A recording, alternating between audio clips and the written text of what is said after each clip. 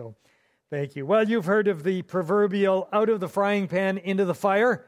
What does that even mean? That means when you find yourself in the frying pan, things are not going well, and you say, I'm going to bail and get out of here, and you jump out of the frying pan and find yourself in the fire. That's a worse place. Or just when you breathe the sigh of relief that you dodged that bullet.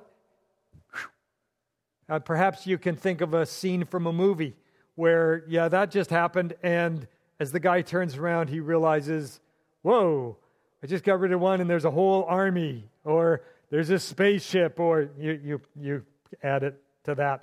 A proverb reminds us, as sparks fly upward, so man is born to trouble. Now, we're not talking about minor annoyances here, like getting the barbecue lit only to find you run out of propane. Like, that's so frustrating. That's annoying. That's not what we're talking about. We're talking about real crises where it's hard to see a light at the end of the tunnel and it's hard to find any hope. Today we're going to look at another situation David finds himself in as he faced a crisis that led him to the brink of death at the hands of his own troops. What he did next is a lesson for us in finding hope in a desperate crisis. Our series is Finding Hope When Your Life is on Fire. Last week we talked about finding hope in a desperate circumstance. And today, out of the frying pan, into the fire, finding hope in a desperate crisis. 1 Samuel 30 is where our reading is. I'm going to read this chapter to you. Now, when David and his men came to Ziklag, you remember Ziklag? Who wants to live in Ziklag? But that's where they found safety and stability. And they were getting some stuff there. And their families were getting settled. And they were doing pretty good for themselves. Ziklag was a good place. Now, when David and his men came to Ziklag on the third day, the Amalekites had made a raid against the Negev and against Ziklag. They had overcome Ziklag and burned it with fire and taken captive the woman and all who were in it, both small and great. They killed no one, but carried them off and went their way. And when David and his men came to the city, they found it burned with fire, and their wives and sons and daughters taken captive. Then David and the men who were with him raised their voices and wept until they had no more strength to weep. David's two wives had also been taken captive, Ahinoam of Jezreel and Abigail, the widow of Nabal of Carmel. And David was greatly distressed, for the people spoke of stoning him, because all the people were bitter in soul, each for his sons and daughters. But David strengthened himself in the Lord his God. And David said to Abiathar the priest, the son of Ahimelech, "Bring me the ephod." So Abiathar brought the ephod to David. And David inquired of the Lord, "Shall I pursue after this band? Shall I overtake them?" He answered him, "Pursue, for you shall surely overtake and shall surely rescue." So David set out, and the 600 men who were with him. And they came to the brook Besor, where those who were left stayed behind. But David pursued, he and 400 men. 200 stayed behind who were too exhausted to cross the brook Besor. They found an Egyptian in the open country and brought him to David.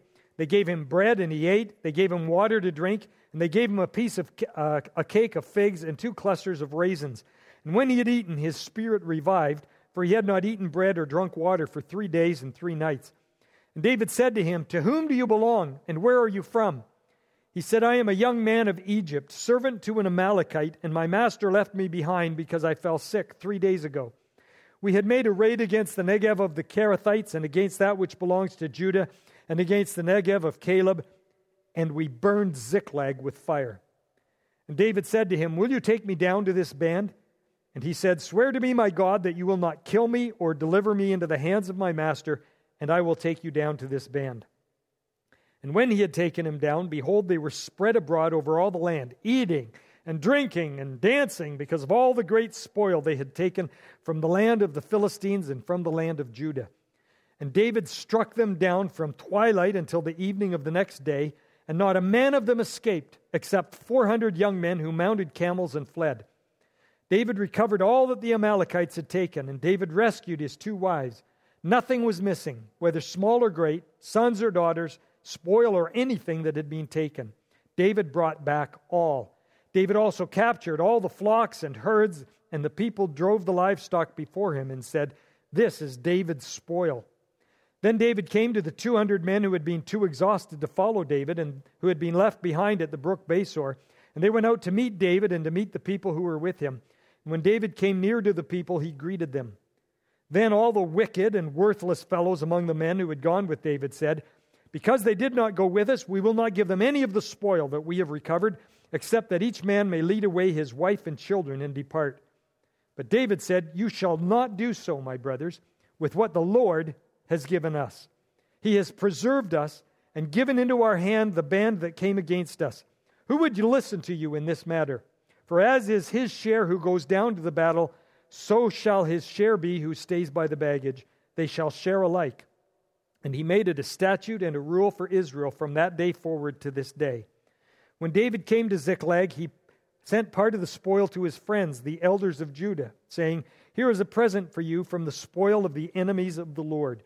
It was for those in Bethel, in Ramoth of the Negev, in Jatir, in Aror, in Sifmoth, in Eshtemoa, in Rakal, in the cities of the Jerahmeelites, in the cities of the Kenites, in Hormah, in Borashan, in Athak, in Hebron, for all the places where David and his men had roamed. Well, the story ended pretty good, didn't it? Right? They got all their junk back. All their goods back, and they're back in the city, rescued everybody. That's a pretty good ending to the story. But it wasn't all that way. Let's go back to the beginning of that story when David comes back out of the frying pan where he was going to have to fight against Israel, and who knows what he was going to do. But he got kicked out and he comes back. Interesting how 3 days before when he left the Philistines, God was already providing for them by making an Egyptian slave get sick, and so that he was ready to lead them to this armed band. Isn't it interesting how God was already in all of this? And the writer of 1 and 2 Samuel is all over that. But right at this point, they get back there and the city is burned and everybody's gone. It's a desperate crisis. Where do you find hope in a desperate crisis? Well, the key statement from our passage that I want to leave ringing in your ears today is that David strengthened himself in the Lord his God. Say it with me. David strengthened himself in the Lord his God. It's written up there. It's right in front of your eyes. Come on, read it with me. All right? This is what I want to stick with you. Say it with me. David strengthened himself in the Lord his God. All right, well, what does that mean? What did he actually do? How do you strengthen yourself in the Lord your God? Like, do you do push-ups while you quote Scripture? Like, what did he actually do? I want to know. How can I get some of that? How do you strengthen yourself in the Lord your God? How do you do that? Well, I think the most likely answer is this main point. Remember God's promises. Remember God's promises. So what promises did David have to go on? Well, there was the promise of his identity. Okay, who was David? Do you remember from last week? Who is David? He's the King of Israel. Who says so? Well, God said so. God sent his prophet Samuel to anoint David in front of his brothers, and he anointed him the King of Israel. So who says so? God says so. Samuel says so. You are going to be the king of all Israel. Who else said so? Jonathan, you remember this? Jonathan, the heir to the throne under Saul, said, David, you are going to be the king of Israel, and I'll be next to you. Even Saul himself, the man who's trying to kill David, who's driven him out of Israel over to the Philistines, said, I know that you will be the king of Israel, and Israel will be established in your hand. So David has an identity. He's going to be the king of Israel. Well, maybe that would encourage you when you're there and you've lost everything, and these guys are saying, my friends, we're going to kill you. We're going to stone you. This is all your fault. Yeah, but I'm the king of Israel. Oh, yeah? You're not even in Israel. I don't know. David had an identity. Would that carry him through? I wish I had that. I wish I knew, one day I'm going to preach God's word in Australia. So, it doesn't matter what the doctor says.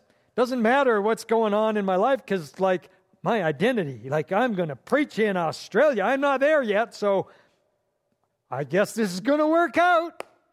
I don't know if David felt that way. To me, that would be pretty tenuous. So for David, his identity was tied to the land, to a people, to a vocation, to a reality. We're not guaranteed an outcome in our in that way like David was.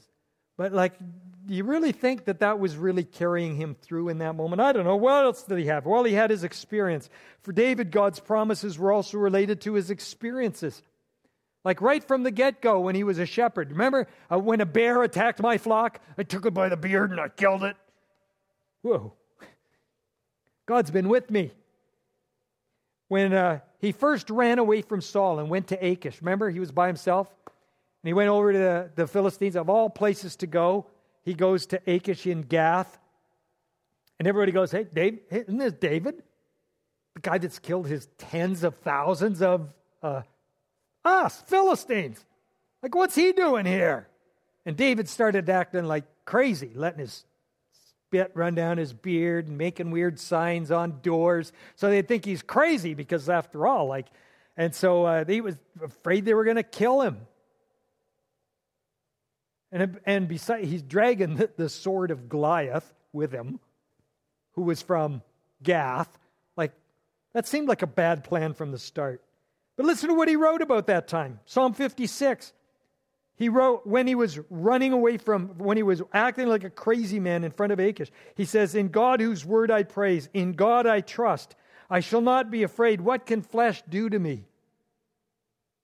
I don't know, David. You're acting like crazy. It doesn't sound like you weren't afraid. Psalm 56:11, it says, in God I trust. I shall not be afraid. What can man do to me? So David, in a very difficult circumstance, when his life was in danger, had experience in trusting God. No, God has something for me. He is my rock. I don't have to be afraid. So maybe his experience was helping him here.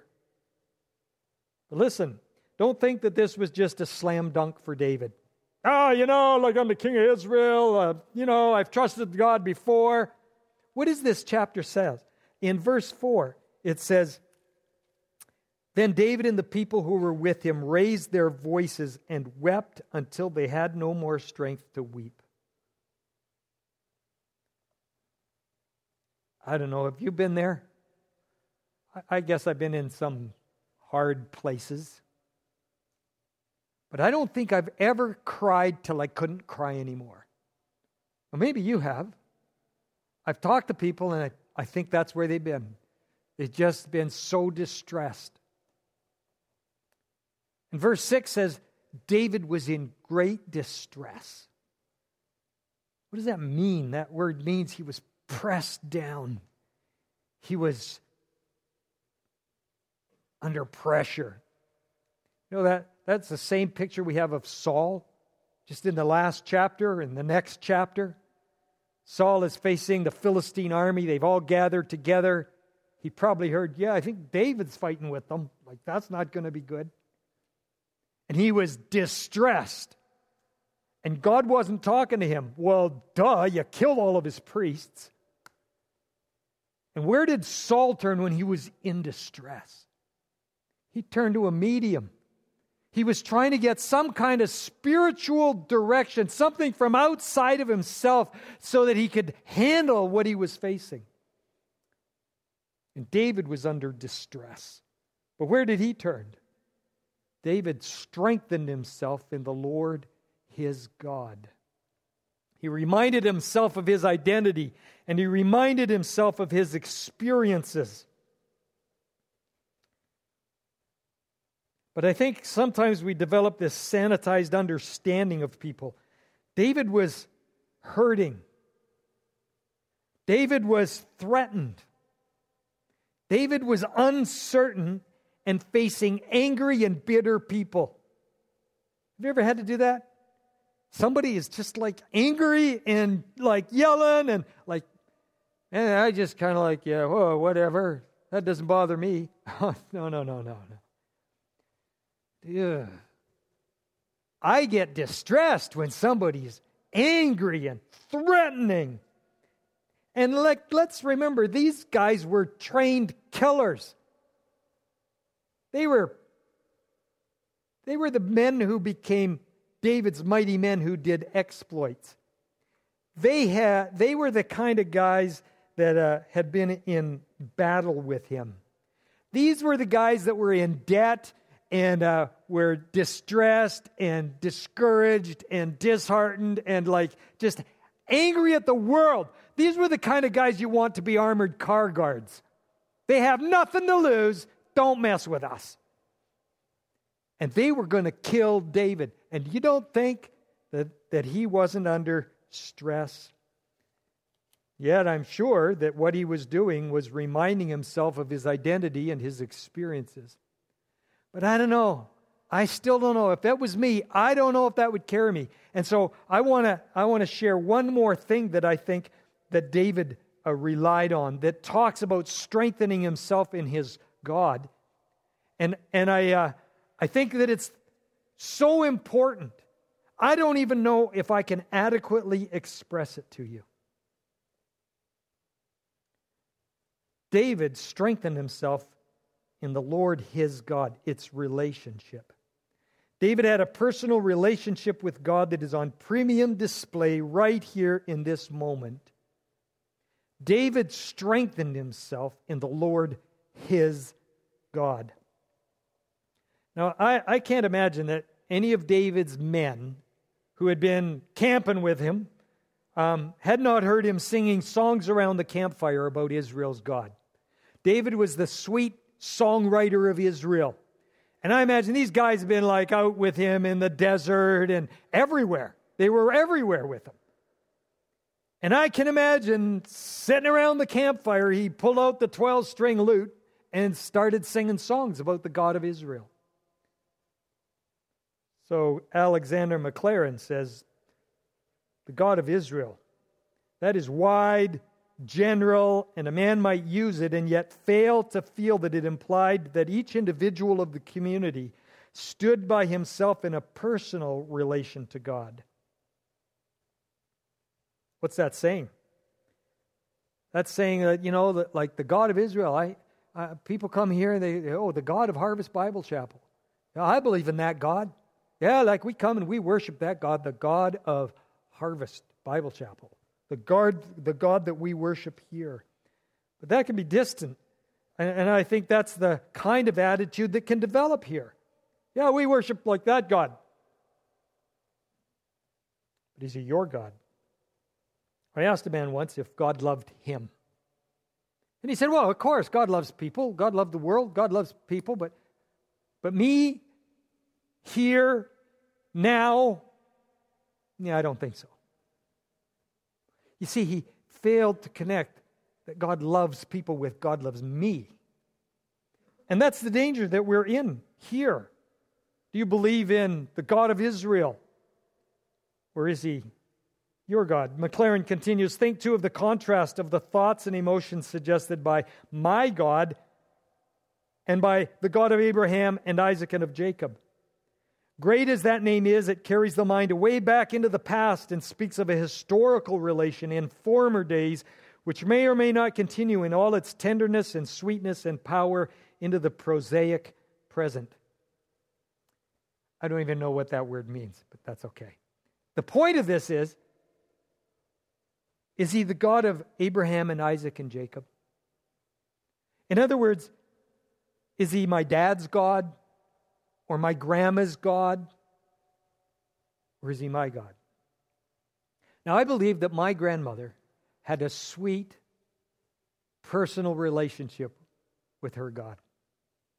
But he's her God. I firmly believe that my mom and dad each had a personal relationship with God. He was their God.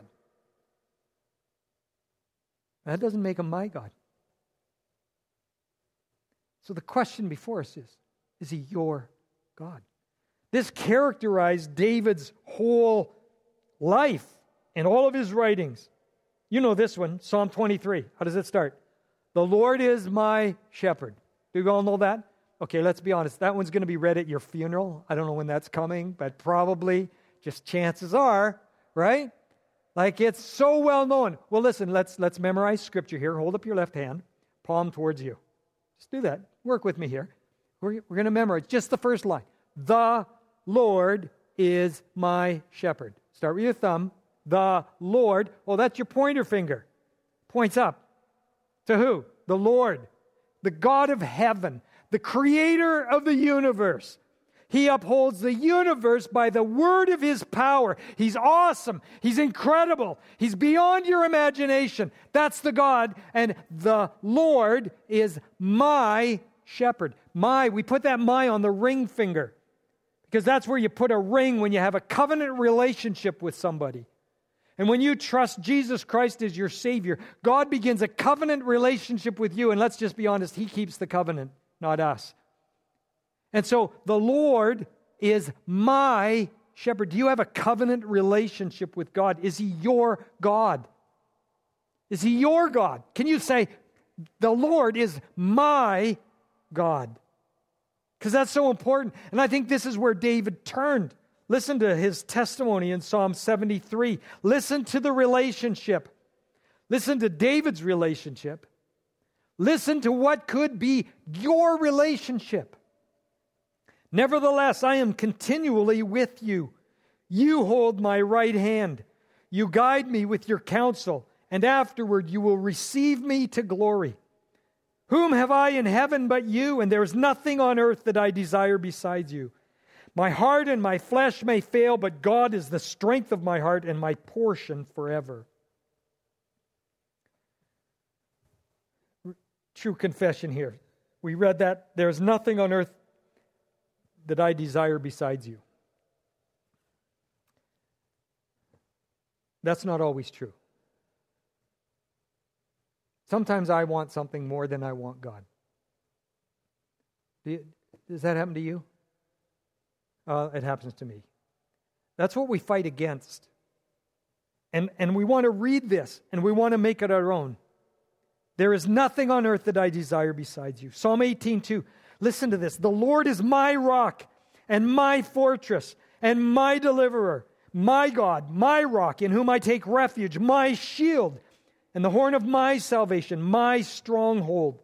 Psalm 27:1, the Lord is my light and my salvation. Whom shall I fear? The Lord is the stronghold of my life. Of whom shall I be afraid? Now, maybe you're in circumstances, and right now you're shaking and crying. Maybe you're not. But Mama said it's going to rain, so maybe when you are shaking and crying and fearful and confused and unsure, hold on to your Lord. Grab a hold of your God. I'll be honest with you, there are times I have nothing else to offer you. I get calls and people are in desperate circumstances. And there's nowhere to turn. And it looks like they might even die. And I don't have an answer. But I got this. Make sure the Lord is your God and you grab a hold of Him. And hang on to Him. Because if death does come, you'll be received into glory. I exhort you with Psalm 31. In you, O Lord, do I take refuge. Let me never be put to shame. In your righteousness, deliver me. Incline your ear to me. Rescue me speedily. Be a rock of refuge for me, a strong fortress to save me. For you are my rock and my fortress, and for your name's sake, you lead me and guide me. You take me out of the net they have hidden for me, for you are my refuge. Into your hand I commit my spirit. You have redeemed me, O Lord, faithful God. Psalm 27, wait for the Lord. Be strong and let your heart take courage. Wait for the Lord. I encourage you with this. Psalm 31, be strong and let your heart take courage, all you who wait for the Lord. How do we do this? How do we overcome fear and anxiety? You remember your identity and remember your experiences, but more than anything, you hold on to your God. Bob Kellerman says, when anxiety strikes, we focus so much on the situation and our feelings that we lose focus on God, or we accept a skewed view of God. And this is where the battle takes place with anxiety. We focus so much on the situation or on our feelings. We live in a world who is so conscious of their feelings, and they let their feelings and how I'm feeling and my physical reactions rule me. And I lose focus on what's actually true about God and about me. So I want to encourage you. Ephesians 6:10 says, finally, be strong in the Lord and in the strength of His might. Remember John 14:27, peace I leave with you. My peace I give to you. Not as the world gives do I give to you. It's not peace because things are working out. It's a special gift from Jesus Himself to you in the moment. Do not let your hearts be troubled, neither let them be afraid. Why is this important? We do not deny the realities of life, the evil intent of people, or the sufferings and threats to physical and emotional well-being. We face all those things, and as much as possible, you remember last week, we get safe, we get stable, we find a way to serve God in the midst of it, and we look for solutions. But listen, in the moment of despairing darkness, we turn to a personal relationship with our God and let confidence in Him drive our responses. Now, let me affirm that you're not a failure if you're struggling. David wept until he couldn't weep anymore. He was under great distress and pressure, and he felt that. You're not a failure if you're struggling, because this isn't easy.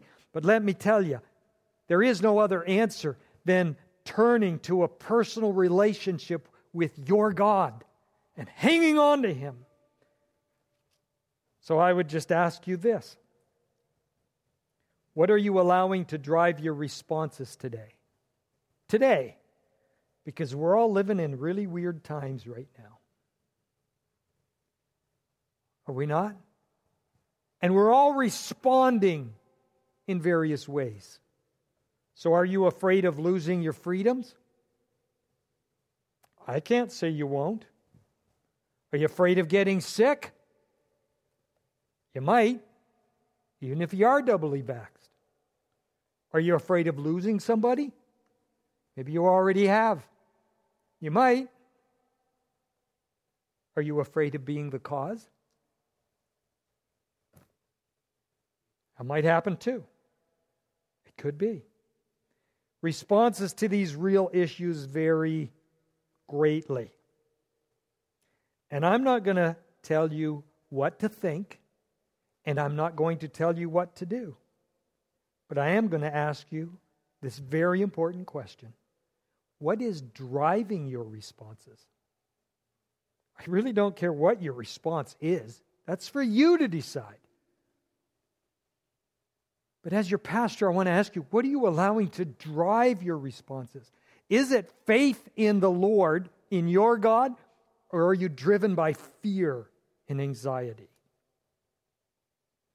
Well, however you choose to respond, it honestly could be either.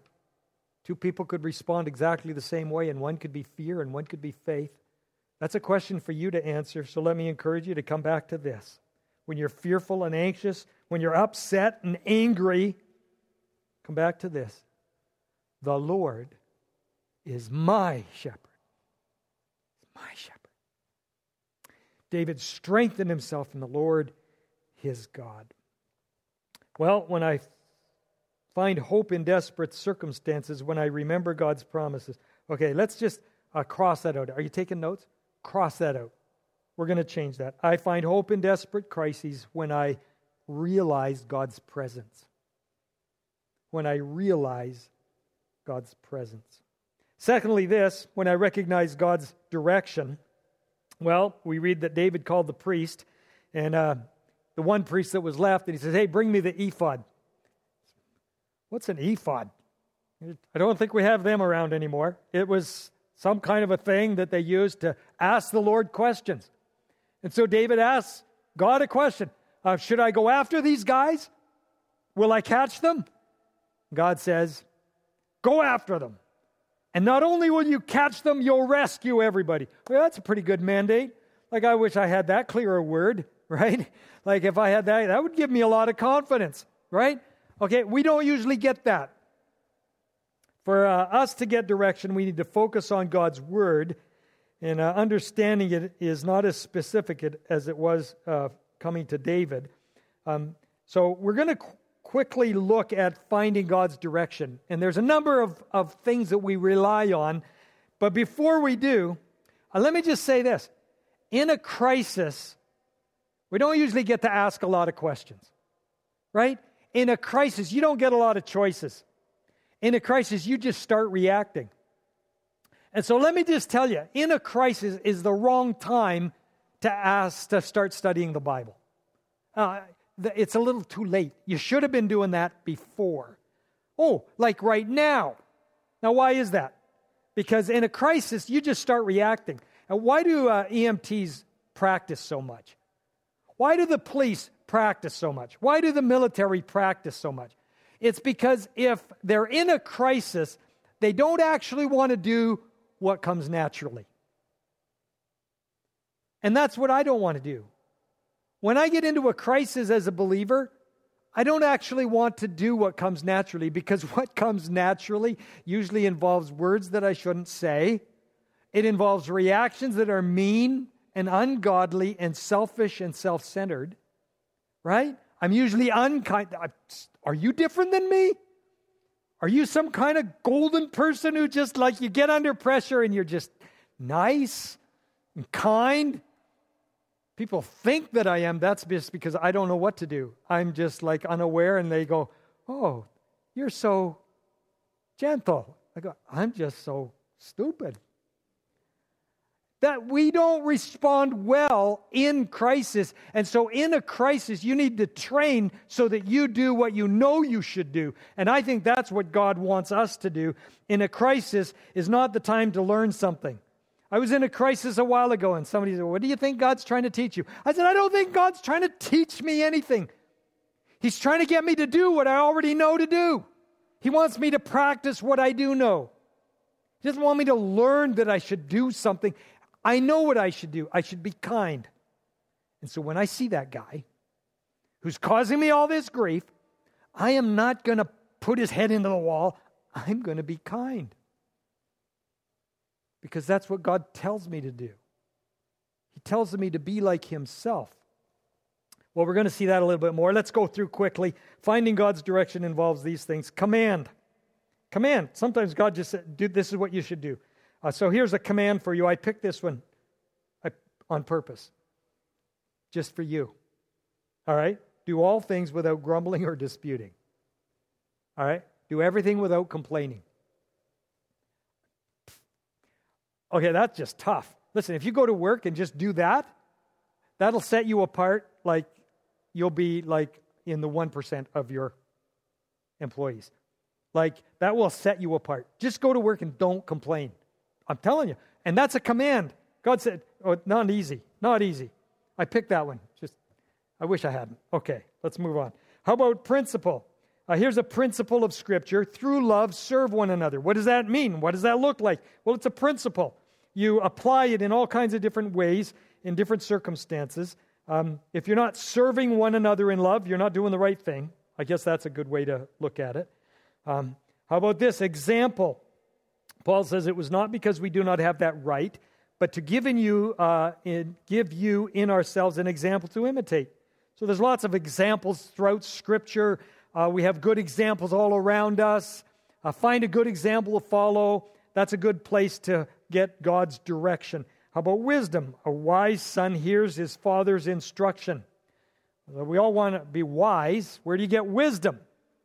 So that's God's direction, is to have some wisdom about things.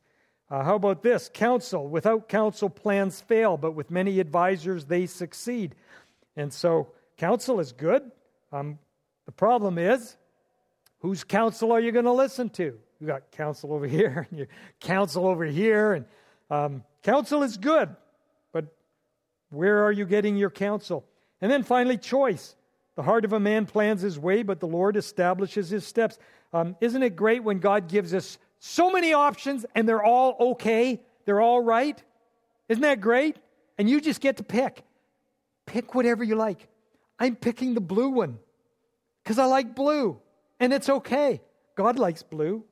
He likes red too. If you want the red one, that's okay too.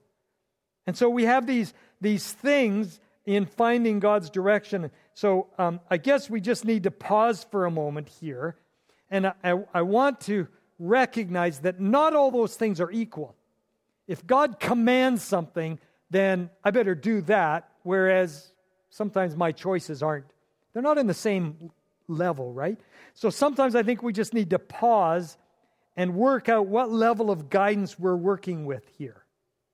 Okay?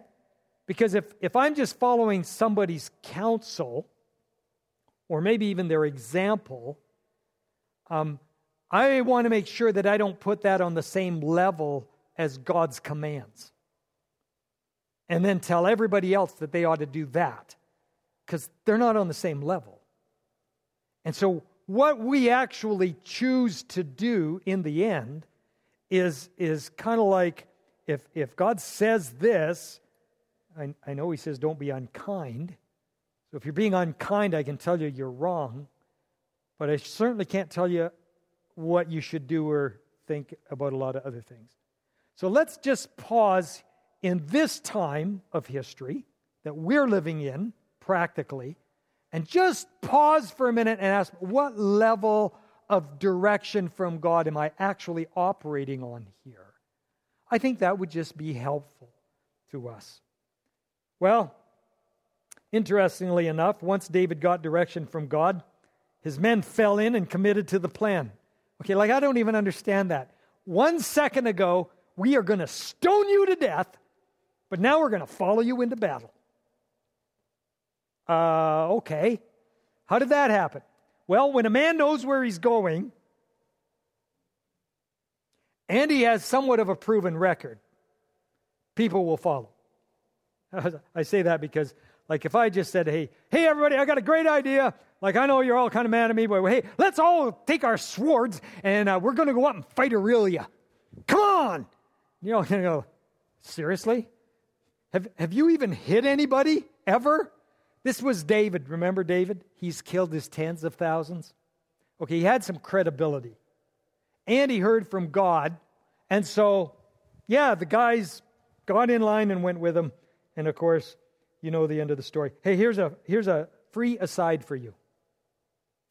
This is free. You could take this home with you. We are raising children. Down in Harvest Kids, we're teaching them. They're learning about the tabernacle, and they're making one, and then they're going to eat it. It's great. I had a piece. Tasted wonderful. Okay, we're down in Harvest Kids. We're teaching our children some things. And in Awana, we're teaching our children. What are we teaching them? We're teaching them their identity in Jesus Christ. And we're giving them God's Word to give them direction. And so that our children are going to be the leaders of tomorrow because they know who they are and where they're going, and people are going to follow them. And quite frankly, that gives me hope for revival. So that's just free. All right, I find hope in a desperate crisis when I realize God's presence. Remember, we changed that one. When I recognize God's direction, and finally this, when I reflect God's character. It can be just as interesting to watch what people do when they win as when they're in trouble. Isn't it? Don't you hate that guy that just does the dance? And, look what I did. Yeah, we don't like that guy. Interestingly enough, look what happens to these guys. They're coming back. Okay, they fought all night and all day, and they got all their stuff and more. And they're coming back, and they're just like, hey, man. And they come back to the guys who stayed back with the baggage.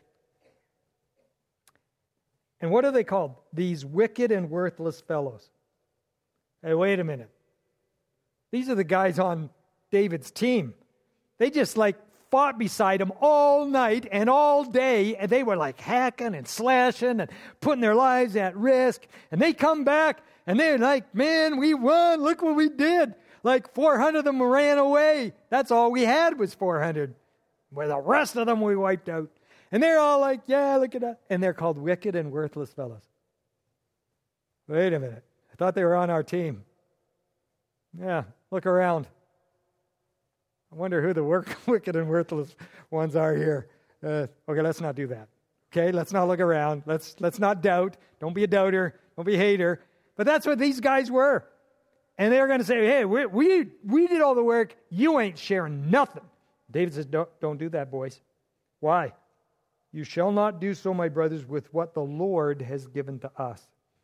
David recognized that the Lord was all through this. Remember we said he made an Egyptian slave sick so that 3 days later, David and his men could find him. He provided, like seriously, there were 400 young guys on camels, and they took off, and David's men won. Like, who gave them that victory? David recognized God did. He said, hey, this stuff is all from God. Now, they called it David's spoil. They gave it all to David. They said, hey, David, this is your stuff. What did David do with it? He said, no, we're going to share. We're going to share. David understood about community, the value of community and sharing joys and sorrows. So he says, no. We're going to share with the guys who stayed behind. Why did they stay behind, by the way? They were exhausted. The word that's used to them is literally they were dead on their feet. They were like dead men. They had no strength to keep going. I don't know how the 400 kept going because these guys were played right out. And David said, no, they stuck in and they did what they could and they share equally. And he made it a law in Israel that the spoils of war are shared equally. That's because David recognized everything comes from God and we're a community. And so he extends God's generosity to the community and beyond the community to the elders of southern Israel. This is what we do as a community also. We rejoice with those who rejoice and we weep with those who weep. Sometimes in the same week. Sometimes we're having a party over here and we leave the party and we're happy and we're singing, and then we go over here and we cry with somebody else. Let me tell you, that takes an emotional toll, but we do both because we belong to each other. And sometimes we're singing with somebody while we're crying. And sometimes we have a song in our heart while we're weeping. And we share these things because we're together. Philippians 2 says this, think about what we have in Christ. The encouragement He has brought us, the comfort of His love, our sharing in His Spirit, and the mercy and kindness He has shown us. If you enjoy these blessings, then do what will make my joy complete. Agree with each other and show your love for each other. Be united in your goals and in the way you think. That's from the easy-to-read version, because sometimes we need the easy-to-read version. And I just wanted us to get that really clearly. We need to remember our identity and that we are a community of faith in Christ. That is what joins us together. It's not our race. Thank God we've got a variety here. I love it. And that's not what ties us together. It's not our wealth. And let's be honest, the poorest among us is wealthy when you think about in terms of the world. But that's not what holds us together. It's not our past, thank God. We're coming from all kinds of weird, different places. It's not our status in any area. It's not our status that holds us together. And it's not our status that's going to divide us. We are the community of faith in Jesus Christ. Sidney Greidanus says this in speaking of the Scriptures. He suggests they're less a model for morality and more a mirror for identity. So the question before us is, what are your responses saying about who you are? What are our responses saying about who we are? We are the community of faith. We belong together, and trust me, we've got a lot of stuff to do. together. More than enough to do together than to allow ourselves to be separated. So, when I find myself in a crisis, where do I find hope? Realize God's presence. The Lord is my shepherd. I belong to Christ. He's holding me, and I'm going to hold on to Him. Recognize God's direction. Our choices are made in the context of faith in Christ. Do what you already know to do. And then finally, reflect God's character. We're a community bound together by life in Christ. Prioritize loving and reflecting God's character and purposes together. Let's pray. Father, once again, we thank You. Father, teach our hearts to recognize all that You've given to us. Father, especially when we're in hard places. And Lord, some here are in difficult circumstances. They're in a very hard place. Lord, they're trying to get a plan. They're trying to get safe and get stable. And they're even finding ways to serve You in the midst of it. And they're looking for solutions.